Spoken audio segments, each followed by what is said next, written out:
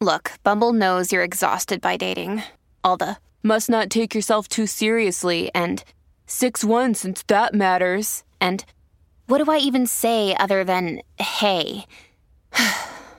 Well, that's why they're introducing an all-new Bumble with exciting features to make compatibility easier, starting the chat better, and dating safer. They've changed, so you don't have to.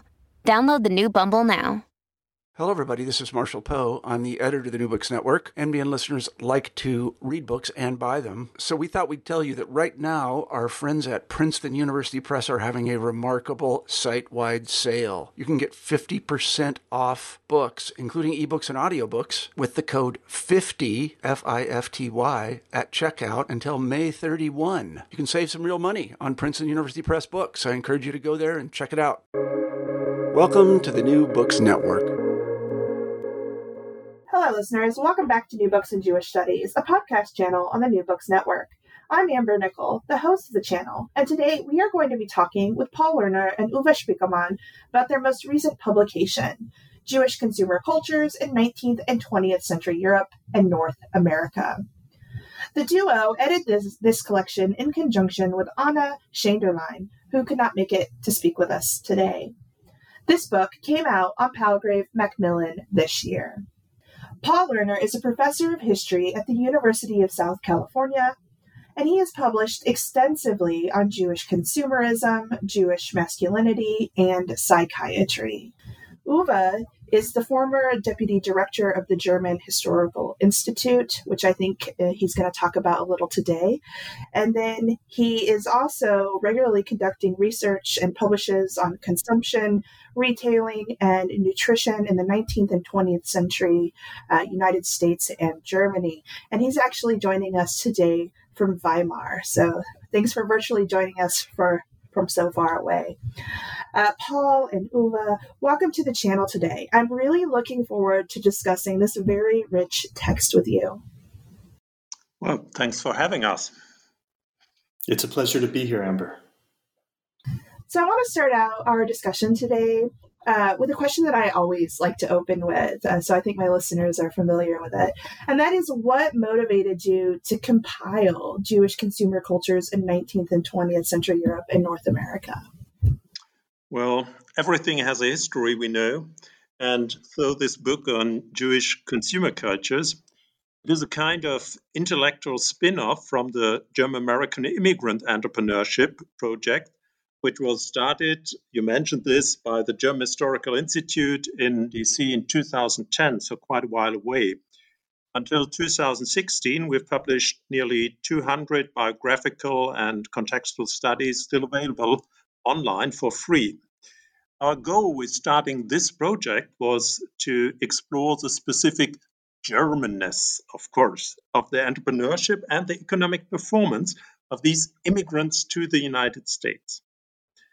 Well, to be honest, we were not able to give a definition of the German-American business elite in contrast to, for instance, famous Anglo-Saxons or Scandinavian Americans. We found some patterns of Germanness, but they were fundamentally changing between 1700 and today. German Americans were no homogeneous groups, and one important difference for this was religion. More than 1/3 of our German American entrepreneurs were of Jewish faith, although Jews made only 5% of all German immigrants to the United States. Why? We've learned such a lot about the Protestant ethic and the rise of capitalism, but we had to explore the Jewish component as well. We managed this, of course, in the typical academic way. We tried to discuss the problem with the help of other scholars, and as a result, Paul and Schenderlein and I wrote a proposal for a conference. 24 colleagues came to Washington, D.C., and afterwards, we decided to focus our efforts on consumption issues and consumer cultures. And this book, Jewish Consumer Cultures, is resulting from this. Thank you for that. And man, are we glad that y'all got together in DC as a reader. So, for listeners who may be less familiar with the economic turn in Jewish studies, and in German studies to a lesser degree, and increased emphasis on consumer cultures, would you tell us what you mean by the term Jewish consumer culture? Absolutely. I'd be glad to discuss that, but I think to really begin to define Jewish consumer culture, or let me say Jewish consumer cultures in the plural, because it's never just one thing. In order to discuss that, I think it would be most useful to come back a little bit and define some terms here. So first of all, when we talk about the economic turn in modern Jewish history, what do we mean by that? And there I would say that as Uwe alluded to a moment ago, it's known that Jews were extraordinarily active as entrepreneurs, as capitalists, as retailers in a variety of contexts and spheres, in really not just in the modern period, but that is our focus here today. But those topics, a kind of serious scholarly study of Jews' role in entrepreneurship in capitalist enterprises, this was really taboo for quite a while. And taboo, of course, because it is a really fundamental part of anti-Semitism, of Nazi anti-Semitism in particular, but of course a much broader constellation of anti-Semitism, which focuses on allegedly excessive Jewish wealth, Jewish greed, allegedly corrupt Jewish business practices, and so forth, and tries to kind of protect the innocent subject, national subject, from this kind of invasion. These are, of course, stereotypes which haven't gone away, unfortunately. So I think that prevented many scholars from really wanting to touch the question of Jews and capitalism for quite some time. But I would say really because of developments in social history, in economic history, and I think also because of an explosion of research into the history of capitalism, which of course predates 2008, but I think was given kind of new urgency and impetus by the recession of 2008. I think all these factors came together and started to remove the taboos and open the gates for really serious scholarly reflection about these processes. So that I would call the economic turn in Jewish history or historiography. And there are a number of scholars who, I think too many for me to name here briefly, who've been active and doing excellent work in that area. So we draw on that work, but we're specifically turning to consumer culture, which is a topic that Uwe and I have both worked on extensively, but I would say in complementary ways, but with different emphases and from different perspectives. And by consumer culture, what we really mean is looking at the ways that things, material goods, possessions, objects, how these are so important in shaping identities, in creating meaning, in communicating the status and position of individuals in a society. So social historians traditionally understood people's position in society really largely in terms of their place in systems of production, right? Where were they working class, bourgeoisie? Were they owners of the means of production and so forth, using kind of crude Marxist models? And shifting things, turning to consumer culture is really a way of seeing people not as producers, but as consumers, or at least let's say seeing people as both producers and consumers, but looking at how their role as consumers is also incredibly important for creating meaning, right? For creating identity, for embodying certain kinds of practices with all kinds of significance. So then finally, when we come to, and I apologize that this answer is so long, but when we come to Jewish consumer cultures, that allows us to start asking how objects play a role in creating Jewish identities, or in, let's say, creating challenges for Jewish communities, but also opportunities for Jewish communities. And again, we looked at this in the volume, and Uwe and Anna and I all had, really different ways of getting into these topics, but we looked at these as, from a variety of angles. For example, in the role of Jews in creating certain retail sectors, or how the choice of which kinds of goods to purchase or consume or display, how those kinds of choices are reflective of what's going on in certain communities at certain times, how practices of consumption in some ways allow you to see how the difference between Jews and non-Jews, right, allow you to see how that operates in certain situations and contexts. But in other ways, of course, it lets you see processes of assimilation and acculturation, how Jews are trying to be like others, right? So it really cuts. I mean, it's a remarkably, I think, both tight but also kind of sprawling topic, because it cuts in so many different directions, because our relationships with the goods that we purchase and consume and eat and wear and adorn ourselves with and decorate our homes with and use for religious practices, right? There's such a variety of kinds of objects and acts of purchase and display that are associated. I really like that you both brought together this unique kind of Jewish element of consumer culture in this text, as well as all of the contributors. But one of the things that really has shaped Jewish history and Jewish experience has been displacement and migration. So I'm wondering if you both, perhaps we'll start with Paul, might make a few comments on the ways in which migration and displacement have impacted the development of a unique Jewish consumer culture.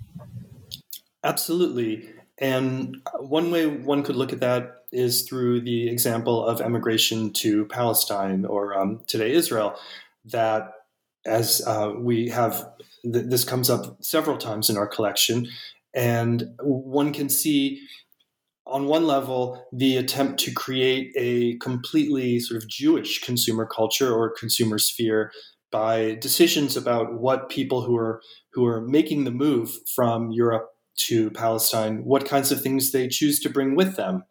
And so those kinds of decisions allow you to see how they understood themselves, what they think they might need as they make this life-altering journey. Or you can look at this from the side of entrepreneurs who are, and ask, as Hizki Shoham does in his essay, ask about the strategies that they use to advertise, to promote kind of Jewish products that were native to Palestine. Questions about what should a Jewish state or a Jewish culture look like, are really largely addressed through consumption in this case. And one could certainly also talk about immigration to the U.S., as Uwe was talking about earlier, through the lens of the Entrepreneurship Project, to Latin America, to any number of places in the world where Jews have gone and have had to find, first of all, observant Jews have the task of having to find kosher products and the other kinds of ritual objects which make living an observant Jewish life possible.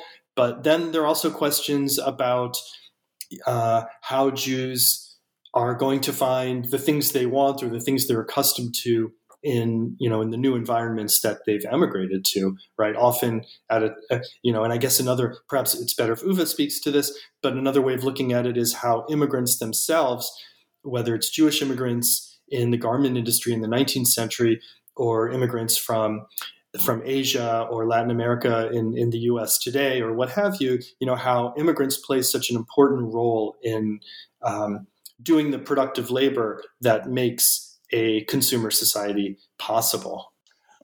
Well, if I may add, looking back to the 19th century, you have quite similar developments, but not in migrating from one country to another, but first of all, by migrating, for instance, to larger communities. So urbanization is the first way of internal migration in Germany, but also other Western cultures. And there you have a new infrastructure, which on the one side allowed much more liberal interpretations of Jewish faith, Judaism, and also a different lifestyle. So Vienna, Frankfurt, or Berlin are different places than the typical small rural villages where the majority of Jews lived in the late 18th century, for instance. But even then, in the mid 19th century, in a setting with this quite comparable culture, dominant Gentile culture, consumer goods were always an important issue for Jewish identity. And on the one hand, they were challenged. This was the lure of luxury or something like that. But on the other side, consumer goods could help to answer the question of Jewish identity because Jews could be insiders and outsiders at the same time. A quite good example for this is the at that time quite famous Jewish malt drink producer Johann Hoff, who was an Orthodox Jew and lived the life of an Orthodox in Berlin, but at the same time he was a pioneer of modern advertisement, both in Germany and in Europe. Thank you. And I actually think that's a kind of a nice segue to your contribution to this text, Uwe. You examine Jewish peddlers and secondhand dealers in Germany from the turn of the 19th century to just before the outbreak of World War II. I'm wondering if you might share with listeners today a little bit about how these forms of economic exchange evolved over the course of a little over a century. Well, that's a complicated question to answer in a minute or so. I took 20 or 25 pages for this, but the point is that the peddler is a quite complicated figure. In our imaginary, I guess, he stands for simply selling manufactured goods at the countryside. 2 centuries ago, peddling was quite different. It linked towns, villages, and the countryside. It dealt with a quite broad range of goods, and it combined very different forms of payment, including cash, credit, and today unthinkable, barter. These peddlers traded new and used goods. They served people from very different social strata and offered a broad and, of course, growing range of consumer goods, things of clocks or something like that.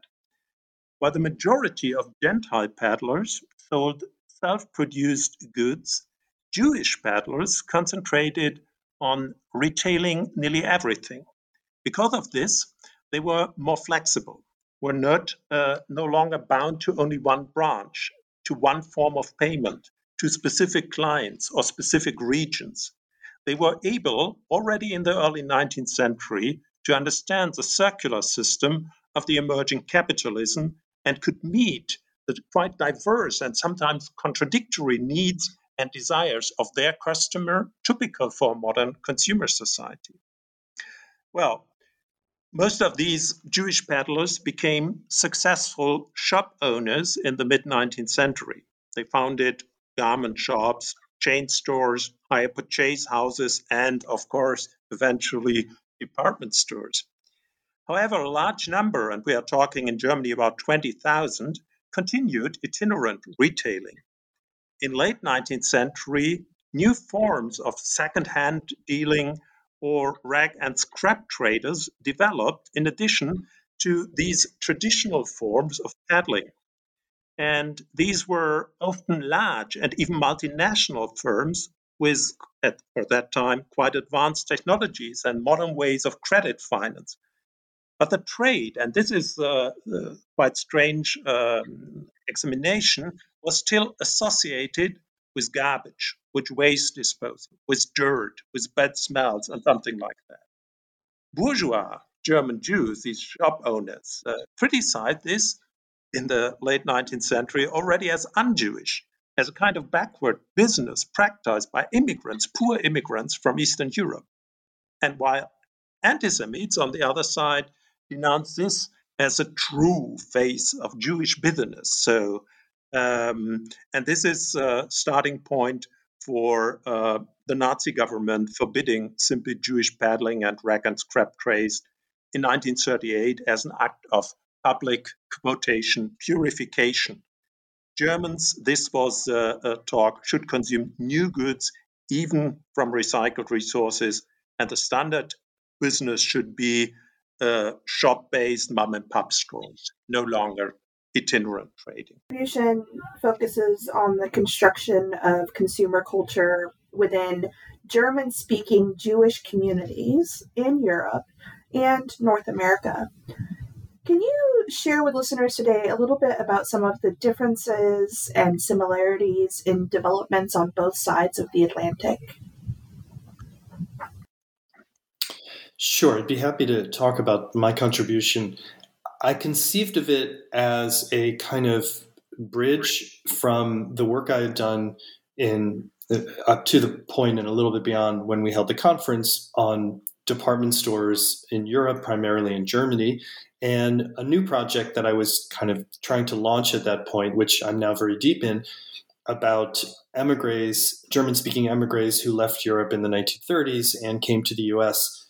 And as I now see it, the focus on that project is the kind of expert knowledge that they deployed in telling Americans things like how to consume, but also how to run their households, how to organize their lives, how to raise their children. So the project has really evolved quite a bit since I undertook that particular essay. So as I said, that essay was a bit of a bridge from one to the other. And it allowed me to, and I think this is really the spirit of your question, to really think through the kind of different valence of the department store as a symbol of kind of modern urban consumer culture, sort of the different valence of this phenomenon in pre-World War II Europe, as opposed to post-World War II the United States. And secondly, to think very carefully about the influence and impact of Jewish entrepreneurs on these two constellations. One thing that I had done is I'd worked on the department store. I'd written about the so-called Jewish department store and the ways it was represented and understood and experienced and both celebrated and opposed. I'd written about this in the German context, but I hadn't really followed what happened to some of the Jewish business people, but also architects, artists, designers, graphic artists, people who were really involved in the labor in the work for creating this kind of retail culture that had flourished so much in interwar Europe.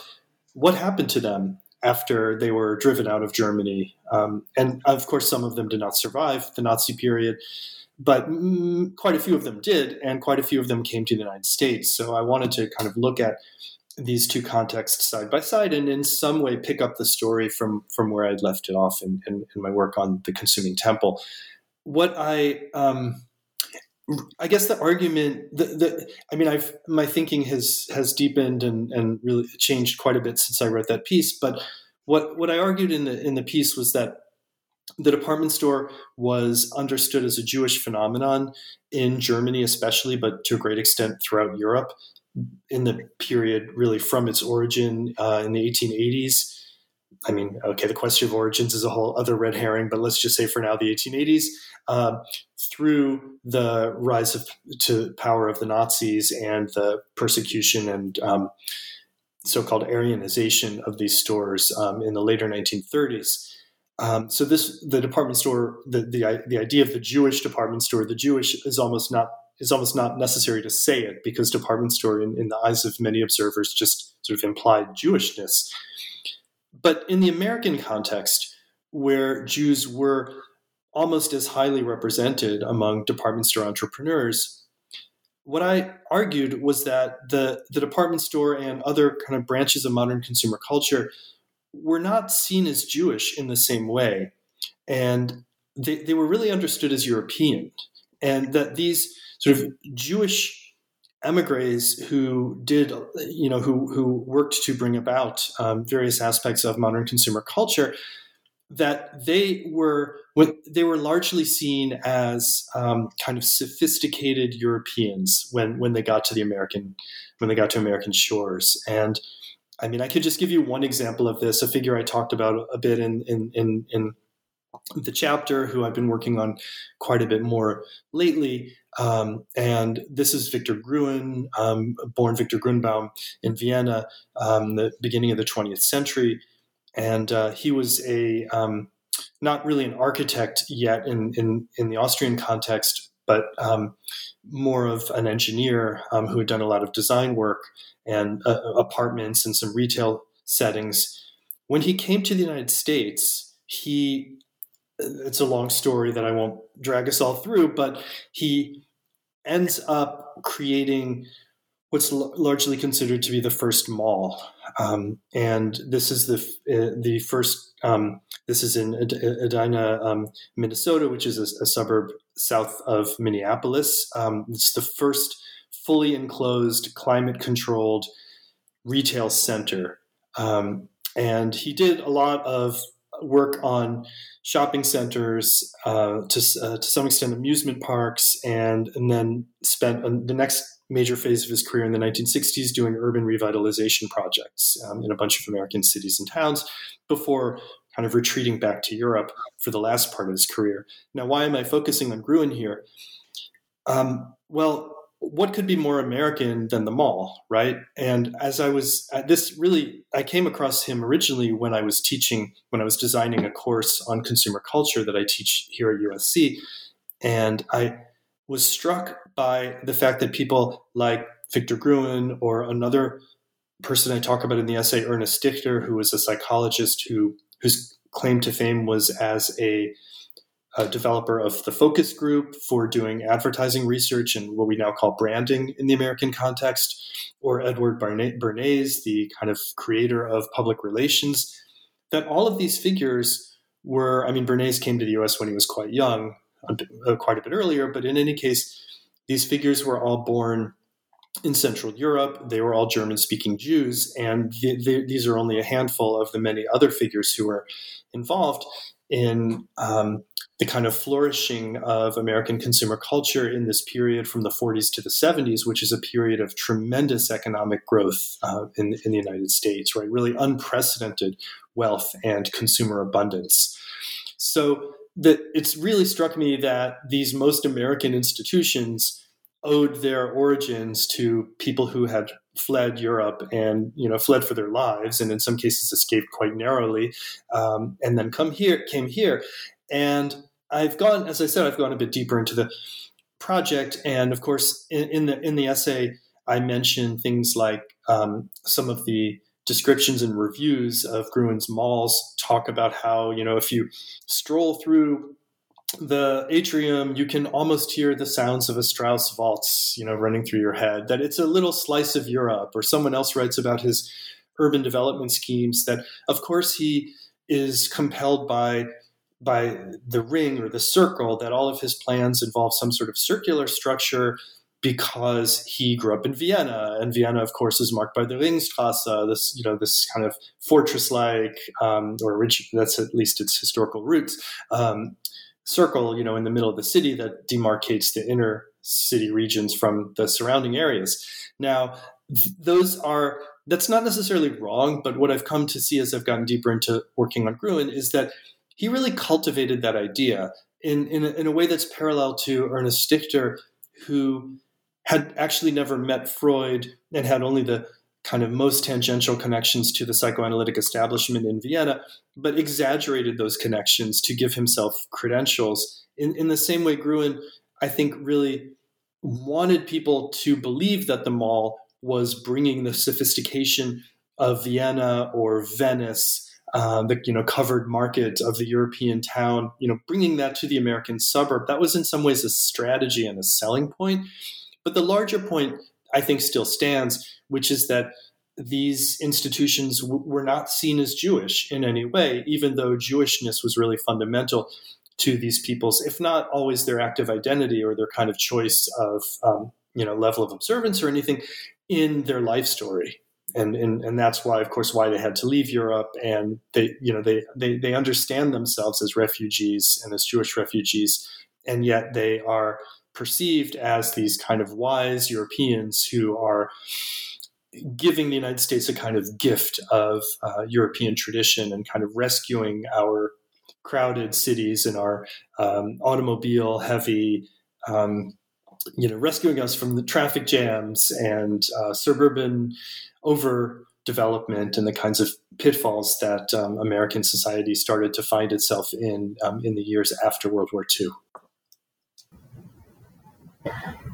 Now that we've had a moment to talk through your individual contributions, I want to focus the rest of our discussion on kind of the larger framework of this collection. It's broken up into 3 parts. In the first part, you focus on Jewish retail culture and modern commerce in Europe and North America. What might listeners anticipate reading there aside from your 2 contributions? Well, the book raises questions. It gives no final answers. Instead, it presents predominantly case studies, and this makes sense because at the current stage of research, simply broad sections of Jewish consumer cultures are not yet examined. A good example for this are advertisements, simple advertisements in Jewish newspapers and journals. Our Parisian colleague Oliver Bézet examined the largest German Zionist journal, the Jüdische Rundschau, to give us a detailed overview on the changing consumer environment before World War I by these radicals. Most striking was the close integration of these Zionists into bourgeois society. They consumed the same and advertised the same products. Religious articles, goods, and services held a prominent position, yes, but fragments of this bourgeois life became even increasingly important before World War I. However, as you would imagine, in the Zionist case, imported goods from Palestine were more important because advertising and buying these articles was more than consumption. It was a political statement in favor of Eretz Israel, of colonization of the land of the fathers. Thank you for that. I want to shift now to the second part, Sorry. I thought Paul would jump in because we had another quite interesting article by Niels Römer in this section. He presented a biographical and business case study and added, let me say, a little bit of luxury to this volume. He analyzed the emergency of the department store Neiman Marcus in Dallas as a global leader in high-end fashion retailing. Dallas, at that time, was still one of the largest U.S. clothing producers, but the second owner, Stanley Marcus, was more than this crude moneymaker. He mixed civic engagement and business, stood up for civil rights and social justice in the 1950s and 1960s, and this was a challenge in the American South. The article gives us an idea of how Dallas, Texas, became an international hotspot of arts, and especially European haute couture. If you want to see Texas, therefore, in a more liberal, a more international perspective, even if you are at the East Coast, you shouldn't miss this article on a secular Jew transforming his home state to something different, perhaps something better. Thank you for that. The second part shifts to Jewish consumer cultures. And I want to ask if you both might contribute a little bit to this answer. How do the chapters in part 2 contribute to a more nuanced understanding of what is a relatively new historiographical inquiry. So, as Ufa mentioned before, we really see the book as a series of case studies. And I think we're at the stage of research now in this field where that's exactly what needs to be happening. The case studies need to be written, and then we can begin to do more synthetic work by placing them side by side and kind of looking to see what some common features are and where the field needs to go from here. So we have 3 case studies here in this section of the book, although they are really quite different from each other, and in both in terms of the methods that the authors employ, and also the subjects that they study.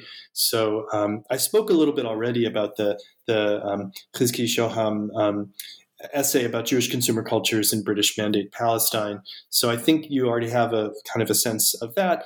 And then we have these 2 other essays, one in the American context by Alyssa Fishman about the American suburb. Mrs. Blumenthal builds her dream house, Jewish women in consumer culture in post-war American suburbs, and an essay by Carrie Wallach, Buy Me a Mink, Jews, Fur, and Conspicuous Consumption. So these are both essays that focus largely on women, but again, they do so in really different contexts, both geographical and I would say methodological. So the Fishman article is about how kind of women and she takes the case study of Long Island in suburban New York in the post-war period, and kind of how women found the foods that they wanted to create Jewish lives in this community of American Jews who are becoming increasingly economically self-sufficient and kind of increasingly acculturated and assimilated in American life. So how did they kind of retain a sense of Jewishness? How does the synagogue and let's say the kosher butcher, the kosher bakery kind of take on pronounced roles as they kind of try to form community and carry on traditions, but traditions often of their immigrant parents or grandparents, but now in this very different setting with greater affluence as well. And that's, a very kind of historical essay that uses memoirs and kind of local history in some cases. And I think that because they're so different, that is in an interesting kind of dialogue with Carrie Wallach's work, which is really cultural studies, cultural historical kind of project. And in this essay, Carrie takes mink and furs as this kind of Jewish product, which is again something that had been kind of taboo to talk about because, of course, what could be a more loaded symbol of luxury and kind of consumerist excess than fur. But she actually kind of goes through and disentangles a long history of Jewish connections, Jewish activity in the fur trade and the fur industry, and Jewish consumer practices around fur, whether it's Hasidim and the Strymel or, the fur, kinds of fur hats that they may wear in some communities, or women and fur as an adornment for the luxurious women's body. And so again, it's a kind of taking this theme and going from, really early 19th century deep into the 20th century and beyond in this, I think, really kind of interesting way of combining literary sources with historical motifs and, other kinds of representations. The third part of your collection really homes in on questions of Jewishness and Germanness as they relate to the meaning of consumption in the modern world. What might listeners find here?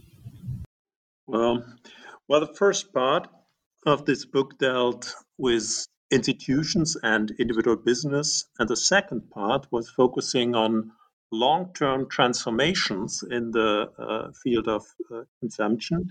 This third part of the book is more on intellectual history on more abstract ideas of belonging and not belonging and modern religious identity in a commodified world. Our co-editor, Anne Schenderlein, presents some new ideas on the history of Jewish anti-Nazi boycotts, which started in March 1933 as an answer to the persecution of Jews, Social Democrats, Communists in Germany after the Nazi seizure of power on January 31st, 1933. This was, as you probably know, answered by the notorious anti-Jewish boycotts, mainly on April 1st, 1933. Many Jewish organizations at that time believed that weakening Germany's economy by boycotting German goods could support the German Jews and the democratic opposition. We believe the same today in the current sanction regimes. However, the effect was fairly limited because participants feared retaliation. Even many exiles still wish to express their solidarity with Germany as a country of education, of literature, of culture, not of Nazis. All Jewish boycotts in 1933, before and at the beginning of World War II, and after the Holocaust, basically failed. Not at all, because German consumer producers after the Second World War were aware of these problems and used specific marketing, namely in the US and Israel, to sell their advanced consumer goods. As a consequence, and this makes the article really interesting, is that there were many individual boycotts, predominantly in the United States. Collective action was simply replaced by individual consumer boycotts in the 1950s and 1960s. Not buying a Mercedes, not wearing a Boss suit, these were elements of silent protests. And in some cases, these protests remains until today. Well, another puzzling way of dealing with the Holocaust can be seen in Michael Berkowitz's study on the post-war art market in Germany and in Europe. Well, Jewish photographers, if you look to the market, were by far overrepresented in the 20th century art photography. For Berkowitz, the careers and skyrocketing prices, of course, that's more important, of photographers such as famous Richard Avedon, Robert Capa, and Alfred Stieglitz, and many others, are partly a result of a kind of Wiedergutmachung, of compensation to Jewish artists and to the 6 million Jews killed by Germans and their helpers during the Second World War. This was also used by experts, like, for instance, Josef Breitenbach or Helmut Gersheim, to establish and develop a market for Jewish photographers in Europe, in the UK, and the US after the Second World War. So you see that that real history focuses the market and is part of the market performance, even in the field of arts. Well, the book ends with a really nice article of our Sussex colleague Gideon Raveni. He mirrors our introduction, trying to give a kind of preliminary answers to the general question how Jewish identity was shaped and changed in modern consumer societies. In lands of immigration, this is his typification, like, for instance, the United States or Canada, consumption allowed Jews to be Jewish and integrated at the same time. Consumer cultures indeed permitted Jews and other groups to preserve their distinctiveness while simultaneously becoming an integral part of mainstream society. Both the Jewish and the general consumer market help to define the Jewishness of modern citizen consumers. Jewish consumers were, and this is important, not passive, but rather produced their own goods and ideas on Jewishness and made this viable for other groups. So the main culture was also shaped by these Jewish consumer cultures. Identity, and this is typical not only for Jews, became a matter of choice, although this resulted often in the loss of Jewishness, of particular practices or consumer goods. If you think, for instance, on the bagel, this is a good example for once a Jewish commodity, which now is a global success.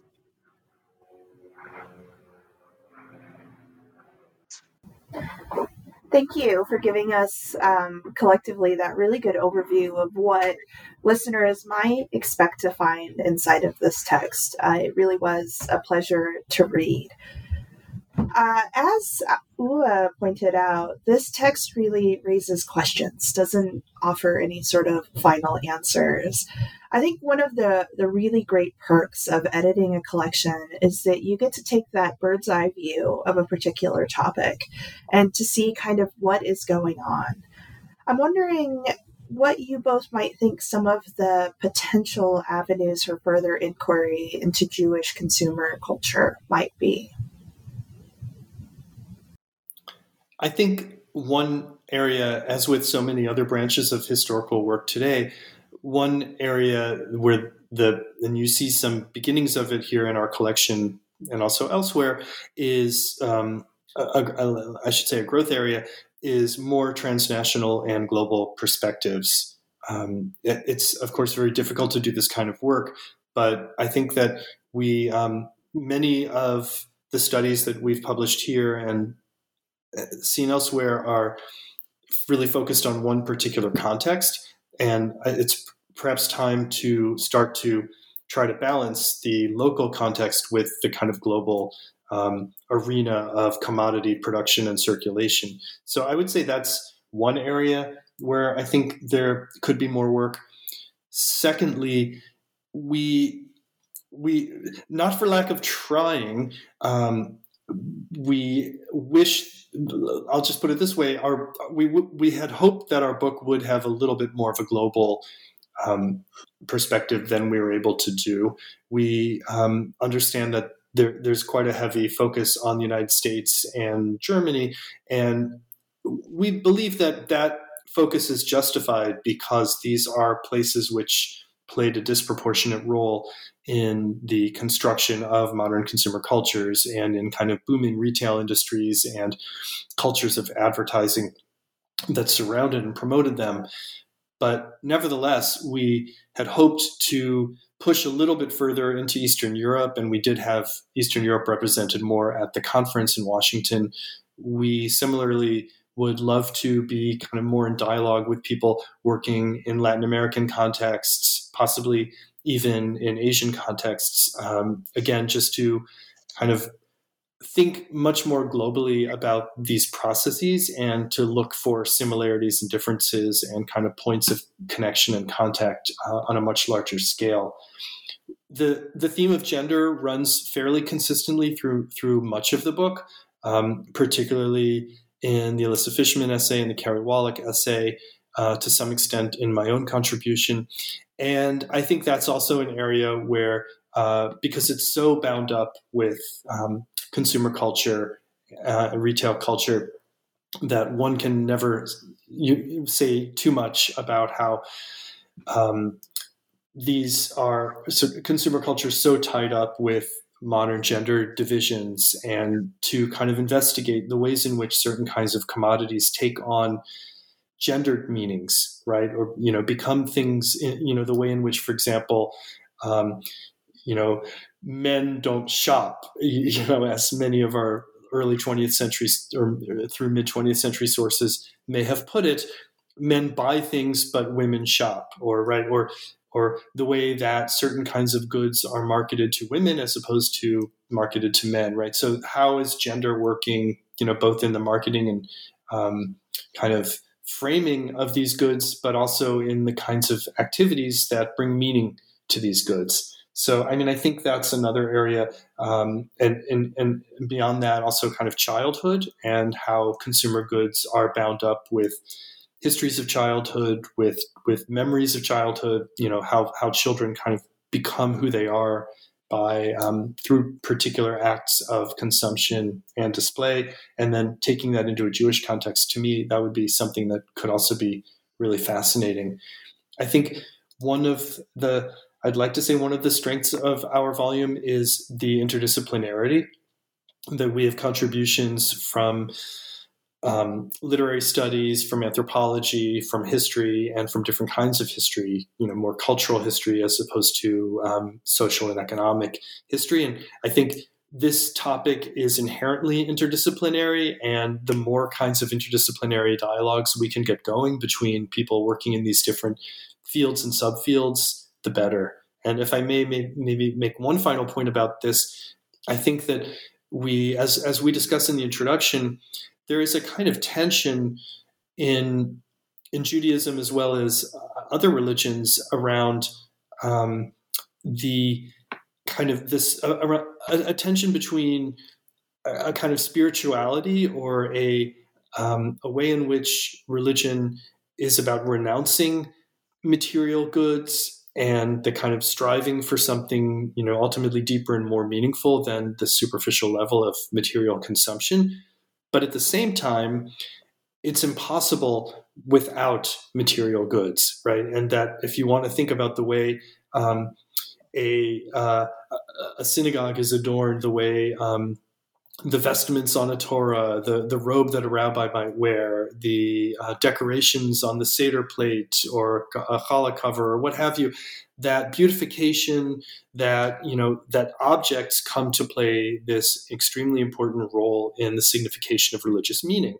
And I think it's really fascinating to look at that in different contexts and see how these processes of signification play themselves out. What are similarities and then what are differences in different times, in different places, in different cultures?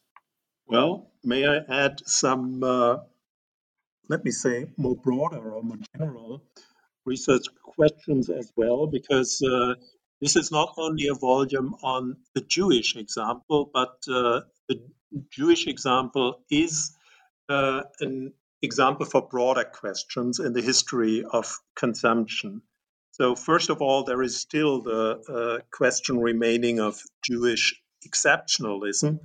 I started with mentioning our trials to define German or Germanness or German entrepreneurship, but similar, the Jewish exceptionalism has a quite unclear definition and essence, and the problem remains how to compare the Jewish experience with that of other groups. Can Jewishness really be compared as such, or is it simply necessary to compare more specific circles, such as Jewish immigrants, Jewish elites, or poor marginalized groups within the Jewish community? Second, I'm still interested in this, the Jewish contributions to the rise and the establishment of modern consumer cultures, and which, in my mind, has always to be embedded in more general history. So the question, for instance, whether kosher margarine is a Jewish product or is a product of modern advanced technology is still open. What are the core elements? Is this the religion or other implements, or is it the typical typical terms of economic and technological development? Third, I guess an important issue is that although we focus predominantly on Europe and the US, and only in one case to Israel, spaces matter. And there were striking differences between Europe, the United States, and Israel, even across similar branches and similar institutions. And these regional variations have to be examined, as well as, for instance, differences between urban and rural settings, or borderlands, or frontiers, or whatever. Fourth, I guess time and timing is needed to this story. I would always stress the importance of the 19th century for the rise of the modern consumer societies, but we are telling this predominantly as 20th century stories. But the starting point was earlier.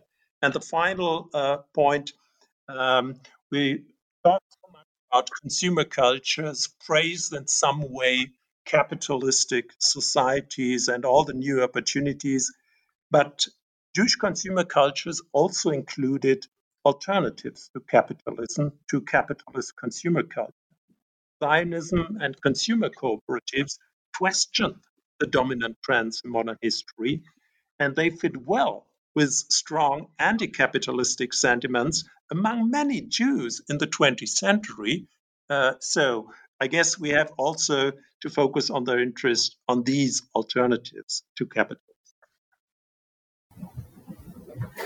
Thank you for that. I always tell my students that good scholarship sparks more questions than gives answers. So I'm really glad that I was able to read this book and then also discuss it with you, because I already have a list of questions in front of me. We have, however, taken up quite a bit of your time today. And I want to wrap up our interview with the traditional closing question on New Books Network. And that is, what are you working on now? I know, Paul, you are working on a project about German Jewish immigrants to the United States in the 1930s. You could tell us a little bit more about that, or maybe if there's something else that you have on your plate as well. Sure. Since I already talked about that project, I could mention one kind of spin-off project that I've been working on is one particular emigre. And many of the subjects that I'm working on are actually Austrians, including this one, and I have not yet decided what I'm doing with him, although because I really need to finish the book that I'm writing now, but it's potentially writing a larger project about this individual and his world. His name was Friedrich or Fred Hacker.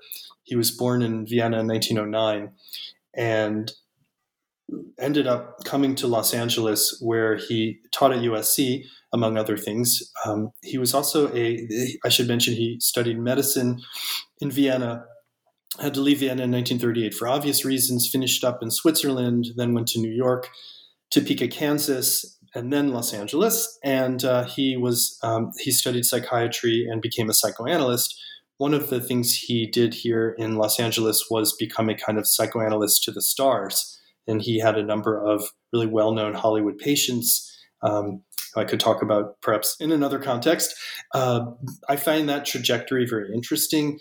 But in addition to that, what really draws me to Hacker is that he established himself as a kind of psychiatric or psychoanalytic expert on violence and terrorism.